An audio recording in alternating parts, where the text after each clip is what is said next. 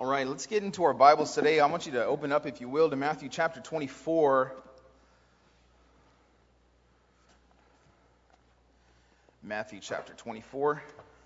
We're going to continue on where we ended up last week. Not too much of a recap because there's so much to get through. And I really do want to get through some verses here today.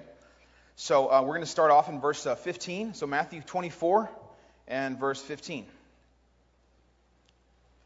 If you would, please join me in prayer.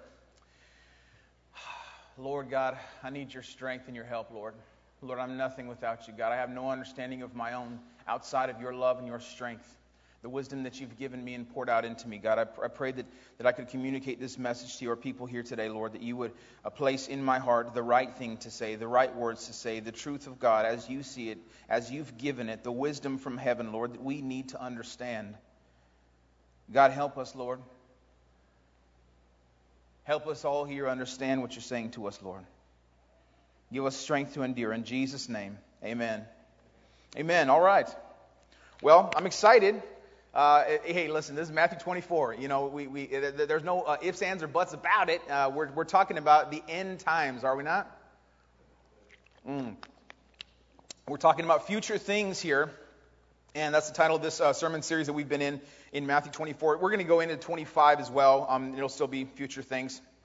So, but it's important for us to know, and I'm going to line out some reasons, some biblical reasons why these things are important for us to know, and what we can glean from the text, and if we'll listen to God, what He will do for us. Amen. So we're going to start in verse 15. Let's go with the reading here, Matthew 24:15.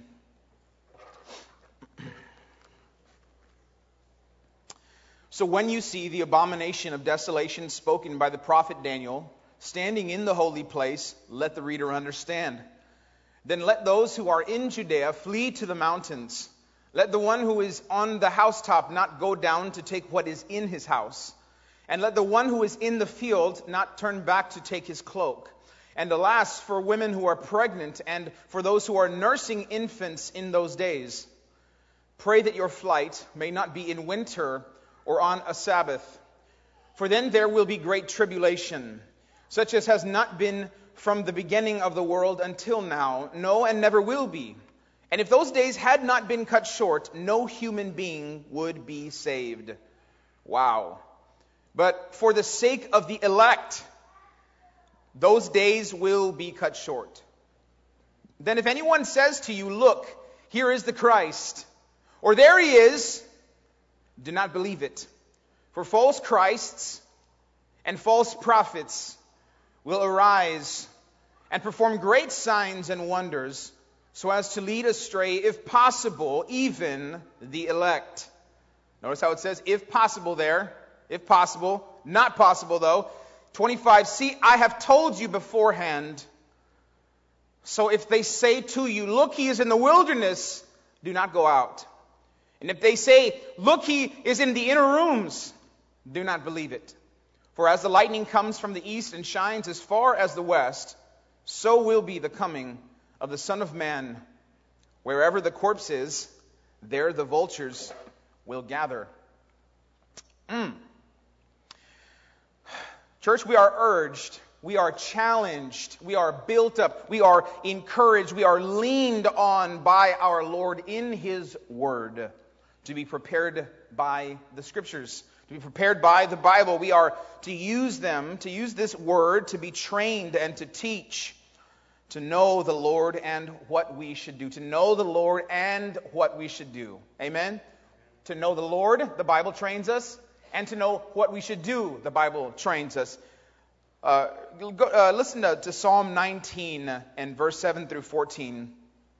This is a wonderful depiction of the Word of God and how it instructs and what it does for the Christian soul and for the human heart. The law of the Lord is perfect, reviving the soul. It revives, doesn't it? It revives us, this Word of God that we have. The testimony of the Lord is sure, making wise the simple. And let me tell you something. Before I came to God, before I came to Christ and had any kind of understanding in Christ, I was pretty simple.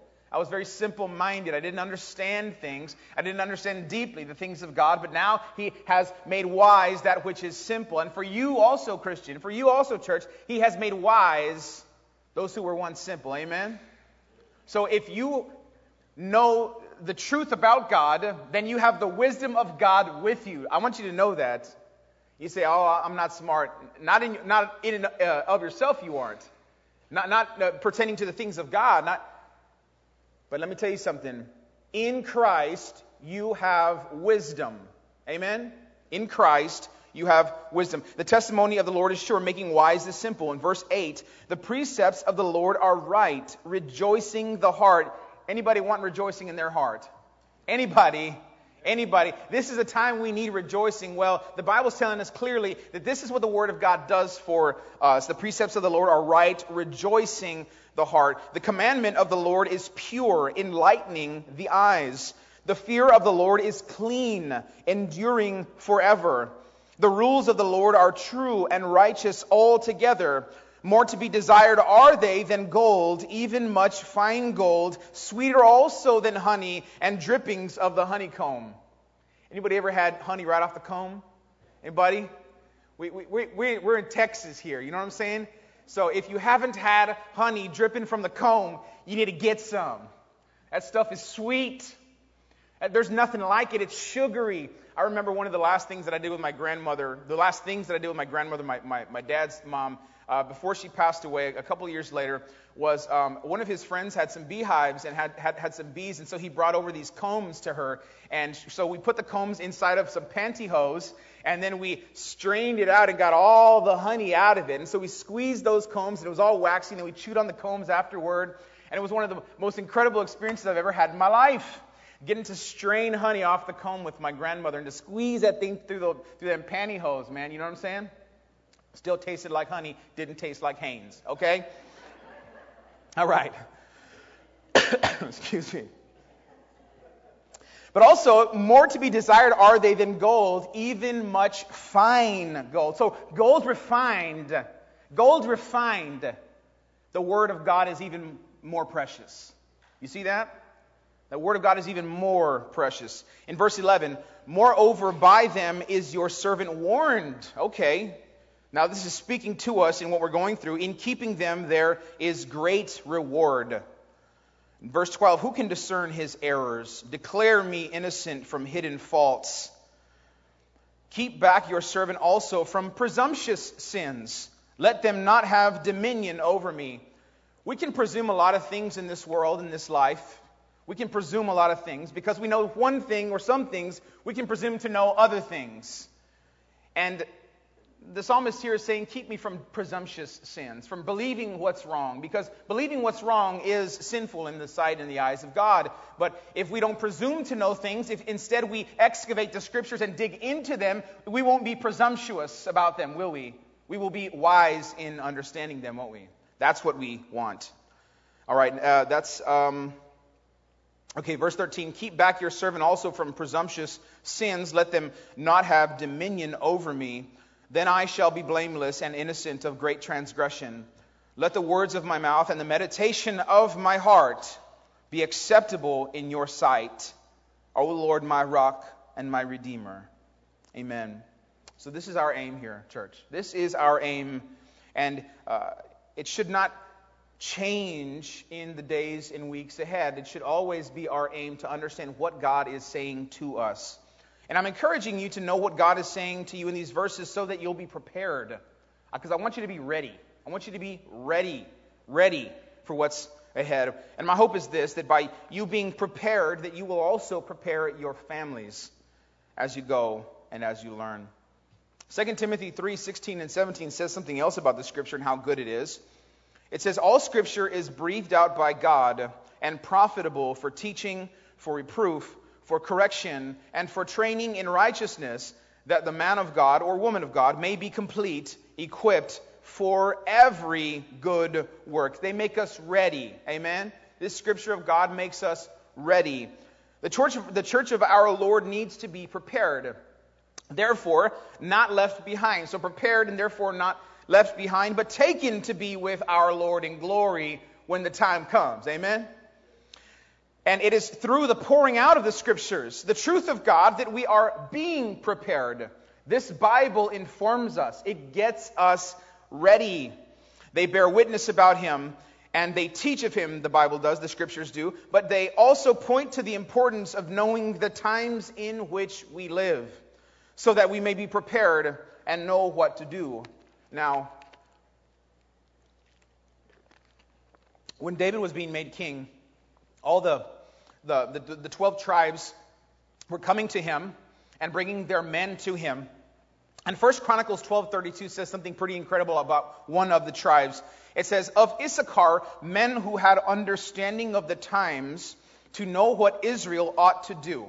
200 chiefs and all their kinsmen under their command." So of Issachar, men who had understanding of the times to know what Israel ought to do. Now, let me ask you this. Do you think it's wise for you to understand the times that you are in? It is. It is very wise to understand the times that you're in, because we want to be living in reality, don't we? We don't want to be living in the figment of our own imaginations or someone else's imagination, and please, by God, not the media's imagination. Amen? We want to be living in reality. We want to know what's really going on in the world so that we can know what to do. So that we can know what to do and how to respond if need be. John 5:39 and 40 says, "You search the Scriptures because you think that in them you have eternal life. And it is they that bear witness about me, yet you refuse to come to me that you may have life." So it's not good enough, Jesus says, to search the Scriptures. It's not enough unless we also know God. So you may hear a lot of times, so-and-so doesn't believe in God, but they really know the Bible. I'm going to submit this to you. They don't know the Bible. They do not know. They don't understand it. It takes the understanding of the Holy Spirit Himself poured into you for you to be able to understand the Scripture of God. Again, you search the Scriptures because you think that in them you have eternal life. The Scriptures do not give you eternal life, but they bear witness about the one who does give you eternal life, and that is Jesus Himself. You search the Scriptures because you think that in them you have eternal life, and it is they that bear witness about me, yet you refuse to come to me that you may have life. It's better for us. It's eternally significant, ultimately saving if we know Jesus Christ, and then we will have the understanding. But here we hear the Lord telling us that these Scriptures do bear witness about Him. In Acts chapter 8 and 29, verses 29 through 31, the Scripture says this. And you may remember this story. I hope you do. It's a really, really nice one. And the Spirit said to Philip, "Go over and join this chariot." Now the Spirit said to Philip, who's that Spirit, church? The Holy Spirit, right? God Himself instructing Philip, giving him these words, giving him this insight and this wisdom. And the Spirit said to Philip, "Go over and join this chariot." So Philip ran to him and heard him reading Isaiah the prophet and asked, "Do you understand what you are reading?" And he said, "How can I unless someone guides me?" And he invited Philip to come up and sit with him. Now here we see Philip running to the aid of the Ethiopian. You remember this, right? To make sure that he understands what he's reading.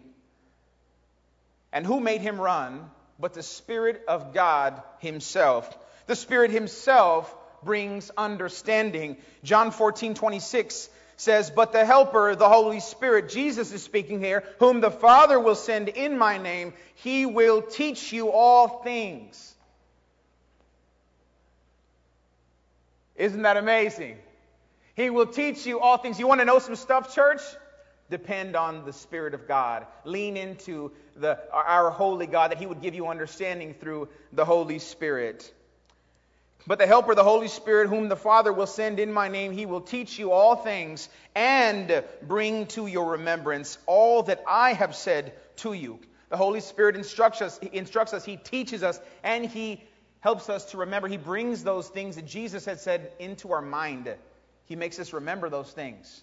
So when you read the Bible, you may think, "Man, I'm not retaining any of this. I'm reading and then I'm forgetting about what I'm reading." Well, let me tell you this. Read the Scripture, right? Like read the Bible, read your verses when you read them in the morning or during the day or whenever it is that you read them, and then pray in response to what you read.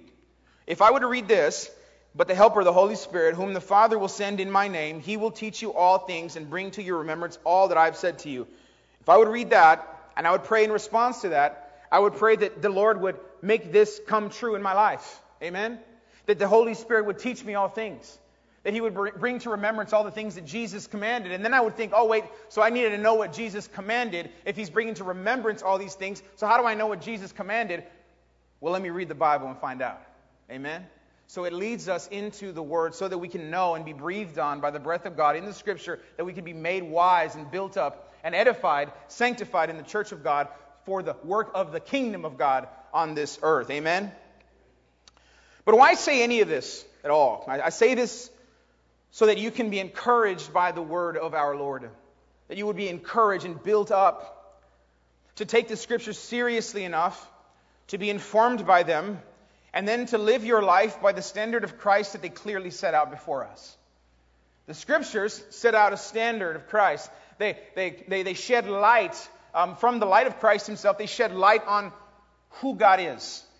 So if we want to know who God is, and we were in the darkness about that, the Scriptures, boom, shed a light on Christ and who he is for the believer. And who brings that into our hearts and who instructs our minds to figure that out? The Holy Spirit himself. God himself. Amen. All right. So, where are we at? In Matthew 24, starting in verse 15.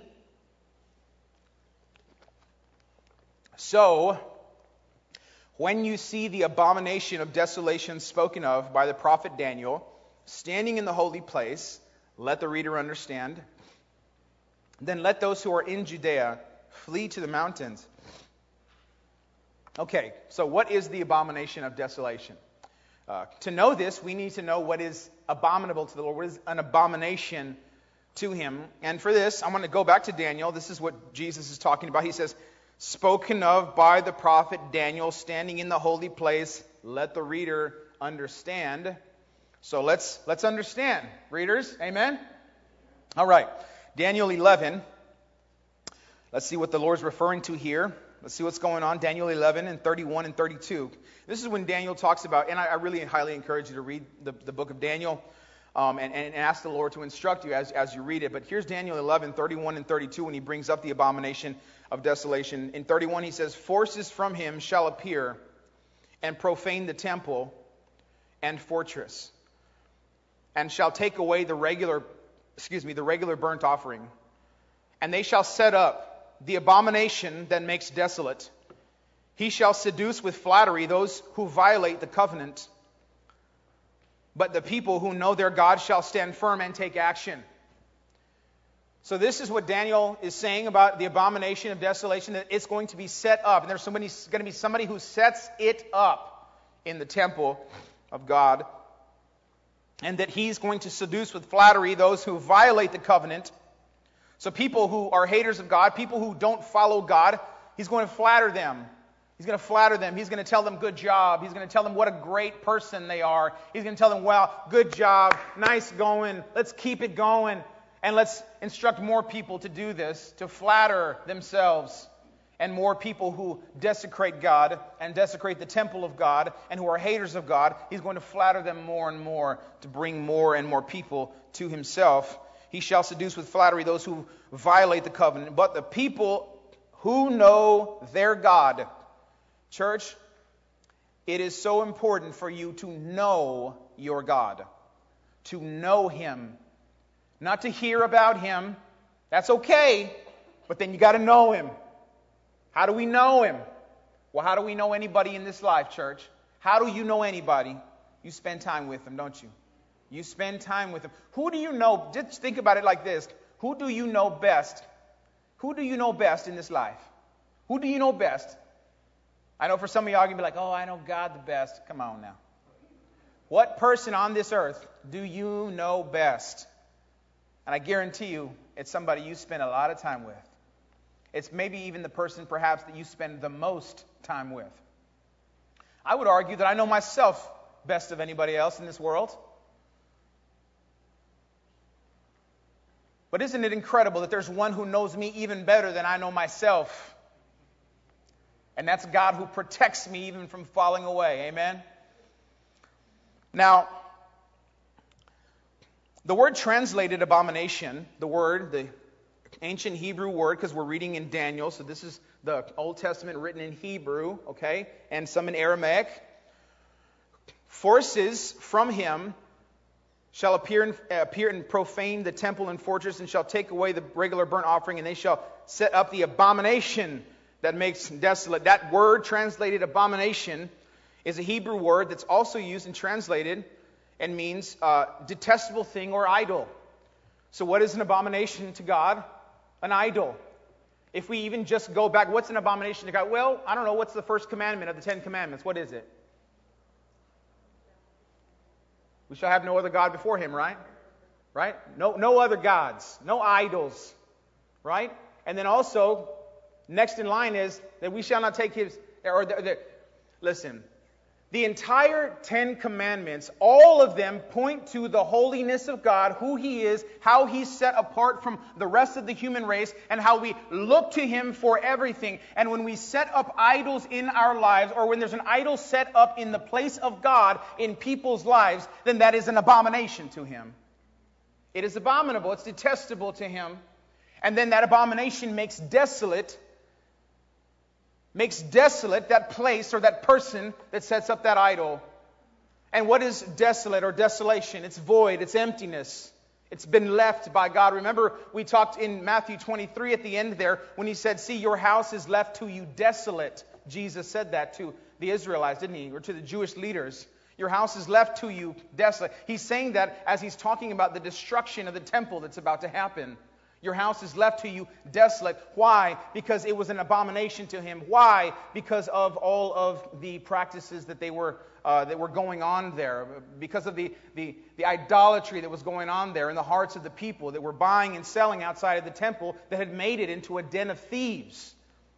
It was an abomination to him.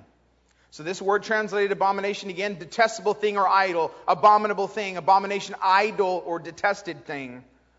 Now, there will be an idol set up in the temple that makes it desolate, that brings about emptiness. And we need not emptiness in this world, but to be filled with God. Amen? We need the filling of the Lord, not emptiness. Now, from the time of Daniel until now, in the Scripture, as Jesus speaks, there had already been a time when the Jews had been persecuted by the emperor Antiochus IV Epiphanes, and he was absolutely terrible to everyone, and that even just saying that is so much of an understatement because of what he did. And I went through history. I read so much history about Antiochus Epiphanes, about Antiochus IV. I read so much history about him and everything that was going on during this time because I wanted to really clearly understand what is this abomination, what is this desolation that God talks about. Well, there were a couple of times in history that the Israelite people already had thought that the abomination of desolation had been set up because there had been an abomination set up in the temple. And I want to read some of that to you. And this book is not scripture that I'm going to read from. I'm going to read from 1 Maccabees. It's not scripture, but it's definitely useful for us in understanding the times and the history of the Jewish people. Okay? So let me read this to you. And I want you to listen to this and read along. 1 Maccabees 1, 41 through 64 reads like this. Then the king wrote to his whole kingdom that all should be one people. And he's talking about Antiochus. And that all should give up their particular customs. All the Gentiles accepted the command of the king. Many even from Israel gladly adopted his religion. They sacrificed to idols and profaned the Sabbath. Now this is stuff that really happened. This is history, okay? This is historical stuff that's being written down and recorded. Verse 44, and the king sent letters by the messengers to Jerusalem and the towns of Judah. He directed them to follow customs strange to the land, to forbid burnt offerings and sacrifices and drink offerings in the sanctuary, to profane Sabbaths and festivals, to defile the sanctuary and the priests, to build altars and sacred precincts and shrines for idols, to sacrifice swine and other unclean animals, and to leave their sons uncircumcised.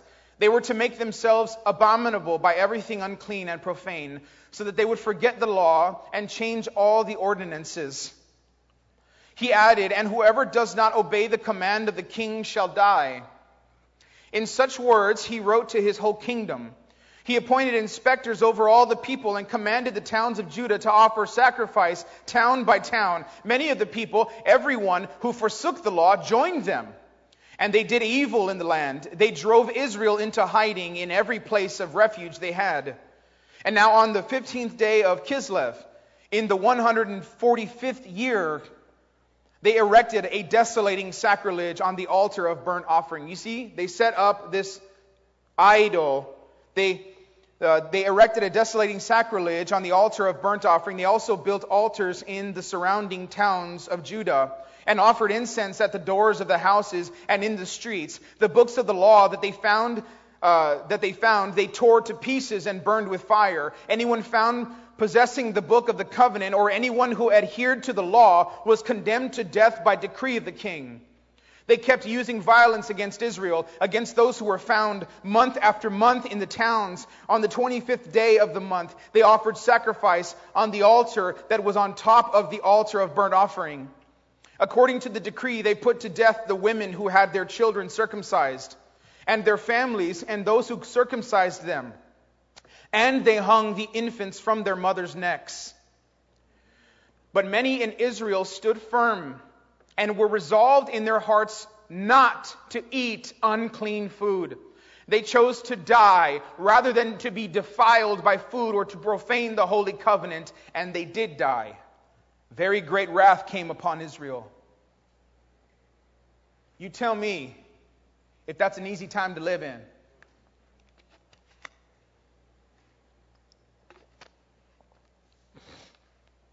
It would be as if somebody came in, set up an altar in the United States of America, and refused to allow us to worship, burned everything that we have, burned all of our Bibles, burned our homes and us with them if we didn't adhere and sacrifice to the idol that they set up.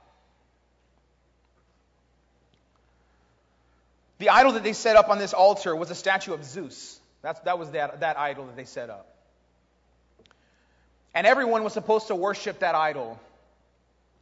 And this man was so maniacal that he even had coins with his inscription on them that said, listen to this, King Antiochus, God manifest, bearer of victory.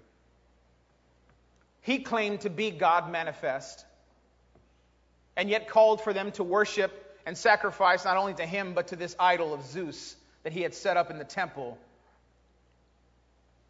Now, where does this leave us? Well, Matthew 24 says, so when you see the abomination of desolation spoken of by the prophet Daniel standing in the holy place, let the reader understand, then let those who are in Judea flee to the mountains. Now, since we know a little bit of the history of the Jewish people, we also know that there had already been this abomination of desolation that had taken place, right? That had already happened. So a lot of people thought that this was the prophecy of Daniel being fulfilled, and there was a couple of times that this kind of thing happened where they thought that that prophecy of Daniel was being fulfilled. But what Jesus is pointing us to is he's saying, listen, that has not yet been fulfilled to the point where I'm talking about. Yes, this has happened, but there is a time coming when it's going to be even worse, is what he's telling us. He's letting us know that this would be a future thing. And we can also gain understanding from our apostles and what they thought of the teaching of Jesus Christ about the last days and the days of the Lord.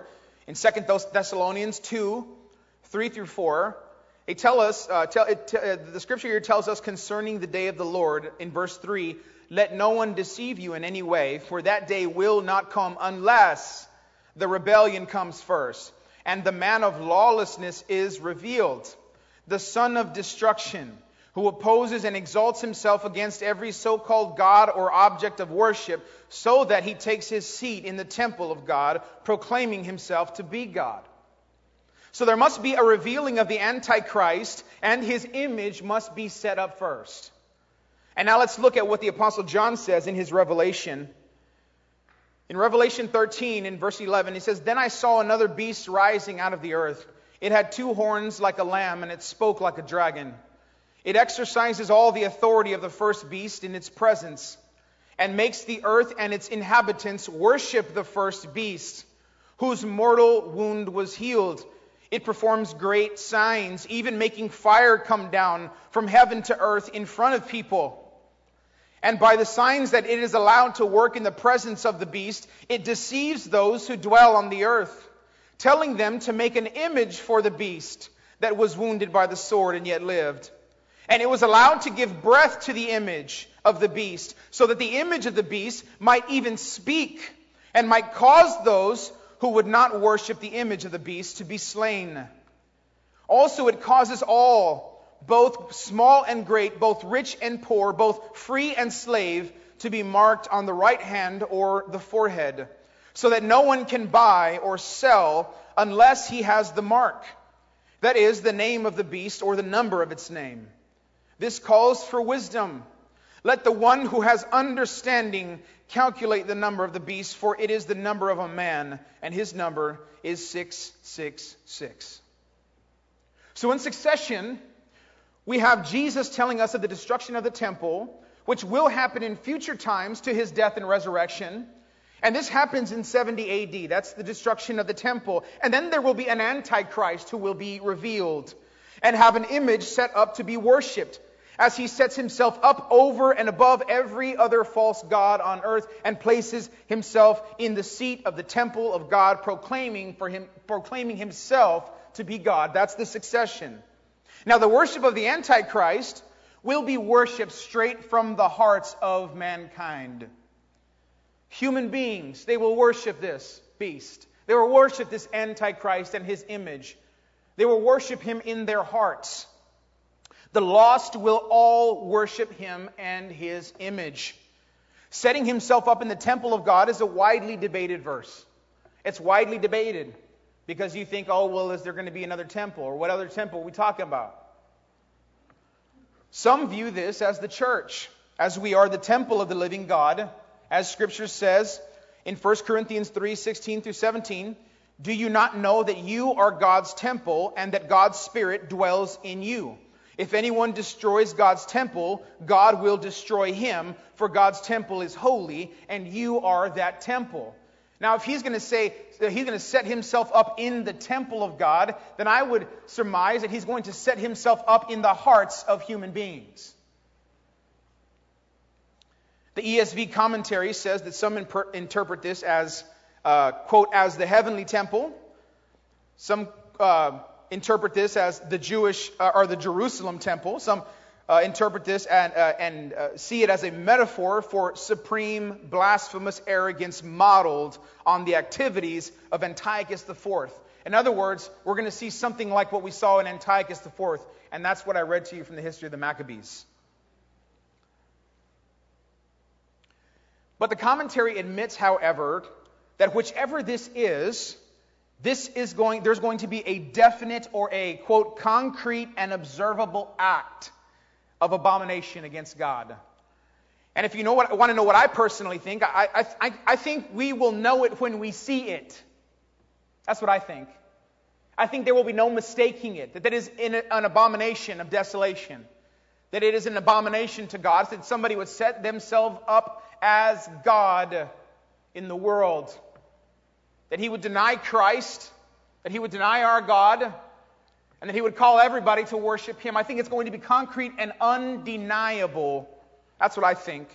I think that people are going to be deceived the world over, but the church will know what's really going on.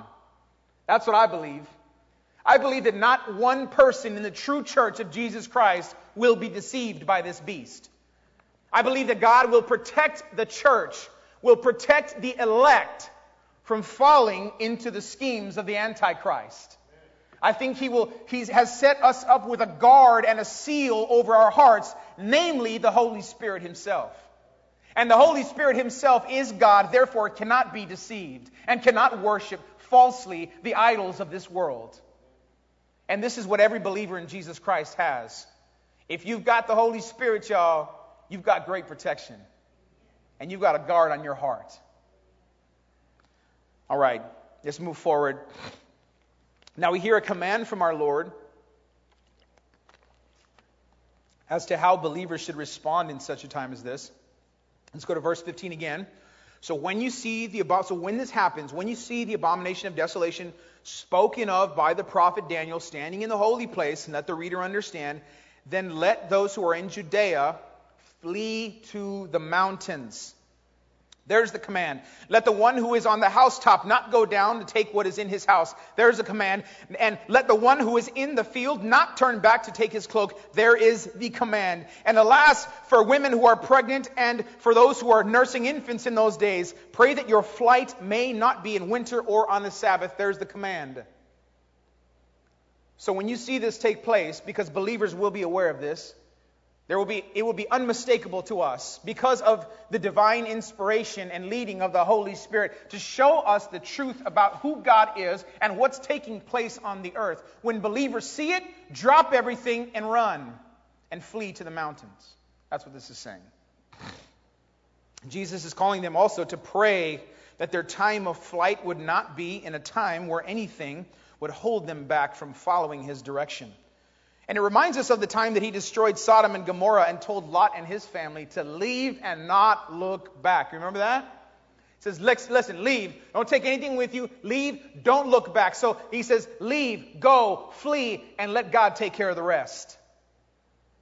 You think you need possessions to take with you? We don't need those. You think you need your cloak? You don't need it. You think you need your bag? You don't need it. You think you need your phone, your iPad? You don't need it. Drop everything and go. Even the one who's on the rooftop, don't go down and take stuff. Go from there. This is what he's saying. They were told to go and that God would take care of the rest. Our worldly possessions will weigh us down because our treasure remains in heaven, church. Our treasure is not in this world, amen? Our treasure is in heaven. Our treasure is set aside for us. Leave it all behind and go. This is a teaching for us here in our lives currently, to leave the world behind and take up Christ and to flee into his arms for eternity. Amen? In fact, Christ's foretelling of the destruction of the temple could have also been linked to this statement, because there's going to be a time coming, future to them at that time, in AD 70, when the temple is going to be destroyed. And at that time, there's evidence to support that Christians fled during that time in that war when Titus came in to destroy the temple. When he destroyed the temple, that not one Christian, there's evidence to support that not one Christian was killed. They fled during that time. Of all the people that were killed in that time in the destruction of the temple, that believers were not among them. So there's a link there that they could also take this as an instruction to flee when this great persecution comes about. And the people who would have read this, because there's also evidence to support that this book, that Matthew, would have been written and published at the time and circulating at the time that the Jerusalem temple was destroyed in 70 AD. Not only this, but the best option for the believer in these future times that Jesus foretells will be to leave. That will be the best option, and it will be plain to us. It will be clear to us. It will be unmistakable. It will come to us in the Spirit, and we will heed this call. We will know it. The Holy Spirit will confirm it. I believe that, and He will let us know what to do. And among the many takeaways from this reading, I hope that you take away the love of Christ to provide eternal shelter and a place with Himself for those who believe. Do you believe that, church? That God provides a shelter in Himself for you?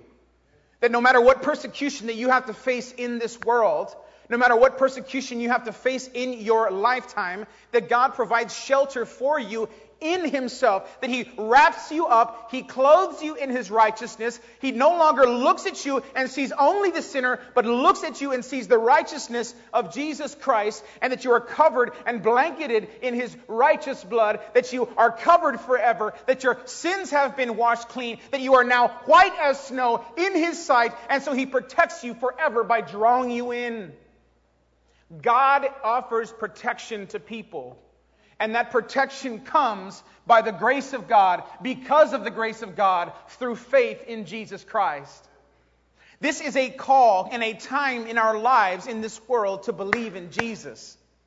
There are things going on in this world where we might say, I think this may be the beginning of the end. I think I'm seeing some of these signs of the times going on in the world. It is a destructive time in our world right now. But no doubt, they also thought that back then. When they see somebody taking desolating and desecrating the temple by setting up a false idol right in the midst of it. And they were being persecuted. You listened to what I was reading in Maccabees, didn't you? That they hung children from their mothers' necks. There is the depth of depravity that the human being can go to, can sink to, the depths, how deep is the depravity of man? How deep does it have to go for that kind of thing to take place, to hang children from their mother's necks? And I hate to keep saying that, but listen to me. This world is depraved and it does not contain the answers that you seek. This world is evil and it does not contain the answers that you seek. There is only one who has all the answers that you seek, and that one is Jesus Christ Himself. Please don't look to the television or the government or your local officials or your governors or anybody else for the answers to life. I want you to look to Jesus for the answers to life, because that's the only place you can find them. And listen, these men that have been abominable throughout the course of human history. Remember when Noah and his family were on the earth? Not only were Lot and his family rescued and said, don't look back. And unfortunately, one of them did look back, didn't she? And she was turned to a pillar of salt. Not only were they told to leave and not go back, but Noah and his family were instructed to build an ark and leave. To build this giant ship with all these animals and to start lining them up and putting them in pairs so they could repopulate the earth. And why? Because the earth was wicked and there was nothing but evil in the hearts of men and women all the time. That it was all evil all the time. I was reading something by Martin Luther a long time ago, maybe 10, 12 years ago, that really stuck with me, and it talked about the depths of depravity of the human heart, how much help that we need. I don't even think, well, I know actually, we have not seen even the worst of humankind, of mankind. But there's going to be a time coming, a tribulation, when the Antichrist and the false prophet are going to set up this thing on the earth. And they're going to call everybody on the earth to believe and to worship this image of the beast. And they're going to do all these detestable things to people all over the world. And that we're not even going to be able to buy and sell without taking the mark of the beast. That means there's got to be something going on with the world economy, doesn't there? If you're not able to buy and sell without taking the mark, then there has to be some kind of economy that's going to be set up whereby you have to take a mark in order to operate in it. We have not even seen the depths of human depravity in this world, even though we've seen some depraved human beings. Adolf Hitler, depraved, amen? Mao, depraved, amen? Stalin, depraved, amen? The leaders of North Korea, depraved, amen? The Chinese government, depraved, amen? All that they're doing over there to Christians around their place right now, that they're taking down crosses in China. They're erecting images of their leadership and said, this is the ones you got to worship. That's happening now in the world. Now, the depths of depravity of the human soul and the human heart, they can't even be measured. And that's what that takeaway from the writing of Martin Luther that I saw was. And I thought, man, if only I could be saved from that. Man, if only I could be taken from that. Man, if only somebody would rescue me from that. Man, if only somebody would call me to himself so that I wouldn't have to go through that. And then through the reading of the Scripture, I find out, there is one who will rescue me from all of this. Who even if I have to go through that, and no matter what I have to go through, that I'm going to be protected and guarded, as Revelation 3:10 says. That I'm going to be guarded against that. That I'm going to be kept from the hour of suffering, the hour of trial. And this is the hope for the Christian. As he writes to the church in Philadelphia in Revelation 3, that we will be protected, that we will be guarded against that hour. And that was a really good time to shout, church. We will be guarded and protected against that hour, as God tells us. He will not leave us nor forsake us. He is our God, and He will always hold us together. This is the hope that we have in life. That God is so good that even though I fail in my life on a daily basis, even though I'm not the perfection that God is, even though I'm not as good as some of you, even though I'm not the best person out there in this world, even though I don't understand everything perfectly, because let me tell you something, through the reading of all this and all this study that I've been doing over the course of time to lead me to this place, there are still so many things that I don't understand. There are still so many things that remain a mystery to me.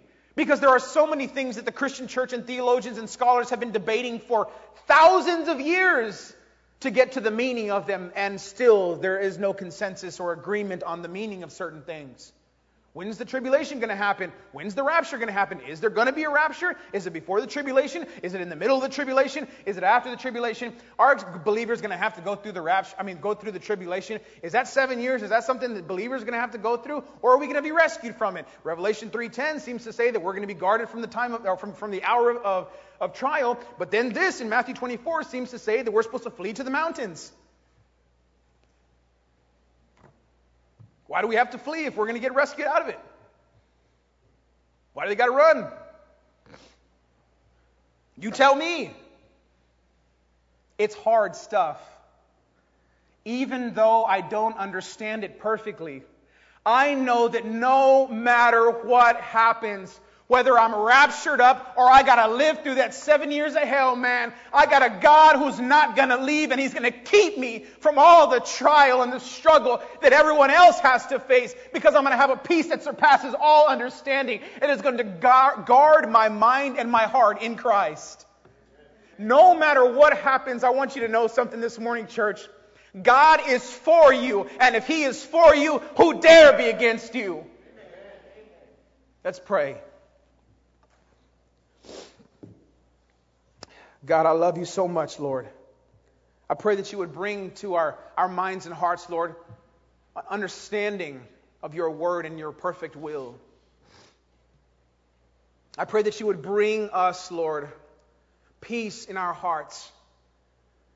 I pray that you would guide us and direct us every step of the way in our lives, Lord, that we would be prepared, and that we would prepare our families, God. Please, Lord, I beg you in Jesus' name to prepare your church, Lord, and to help us to prepare each other. Lord, hold us close, God. We need you, God. Oh, Lord, we need you so much. Lord, with everything going on in this world, God, we pray that we would be held together and held tightly. Draw us in, God. Give us your wisdom. Help us to know what's right. Lord, I pray for every single person here and their families, Lord, that you would teach them what is right. That they would believe rightly, God. That they would know the truth about who you are, God. The truth, God. Please, God, give us the truth about you. Tell us who you are, Lord. Instruct us in our hearts. Give us, Lord, this divine revelation from the Holy Spirit in our hearts to show us who you are, Lord, by the reading of Scripture. God, help us to stand fast and stand firm, as the Jews did in those days of Antiochus, Lord. And they were killed because of it, Lord. Even if we are taken to our death and walked to our death, Lord, I pray that we would stand firm and that we would never renounce you, that we would be true believers and have a true faith that emanates from this heart. Help us to be bold, God, in our lives, to live for you and you alone. Oh God, I pray, my rock and my redeemer, in Jesus' name, we ask all these things. Amen.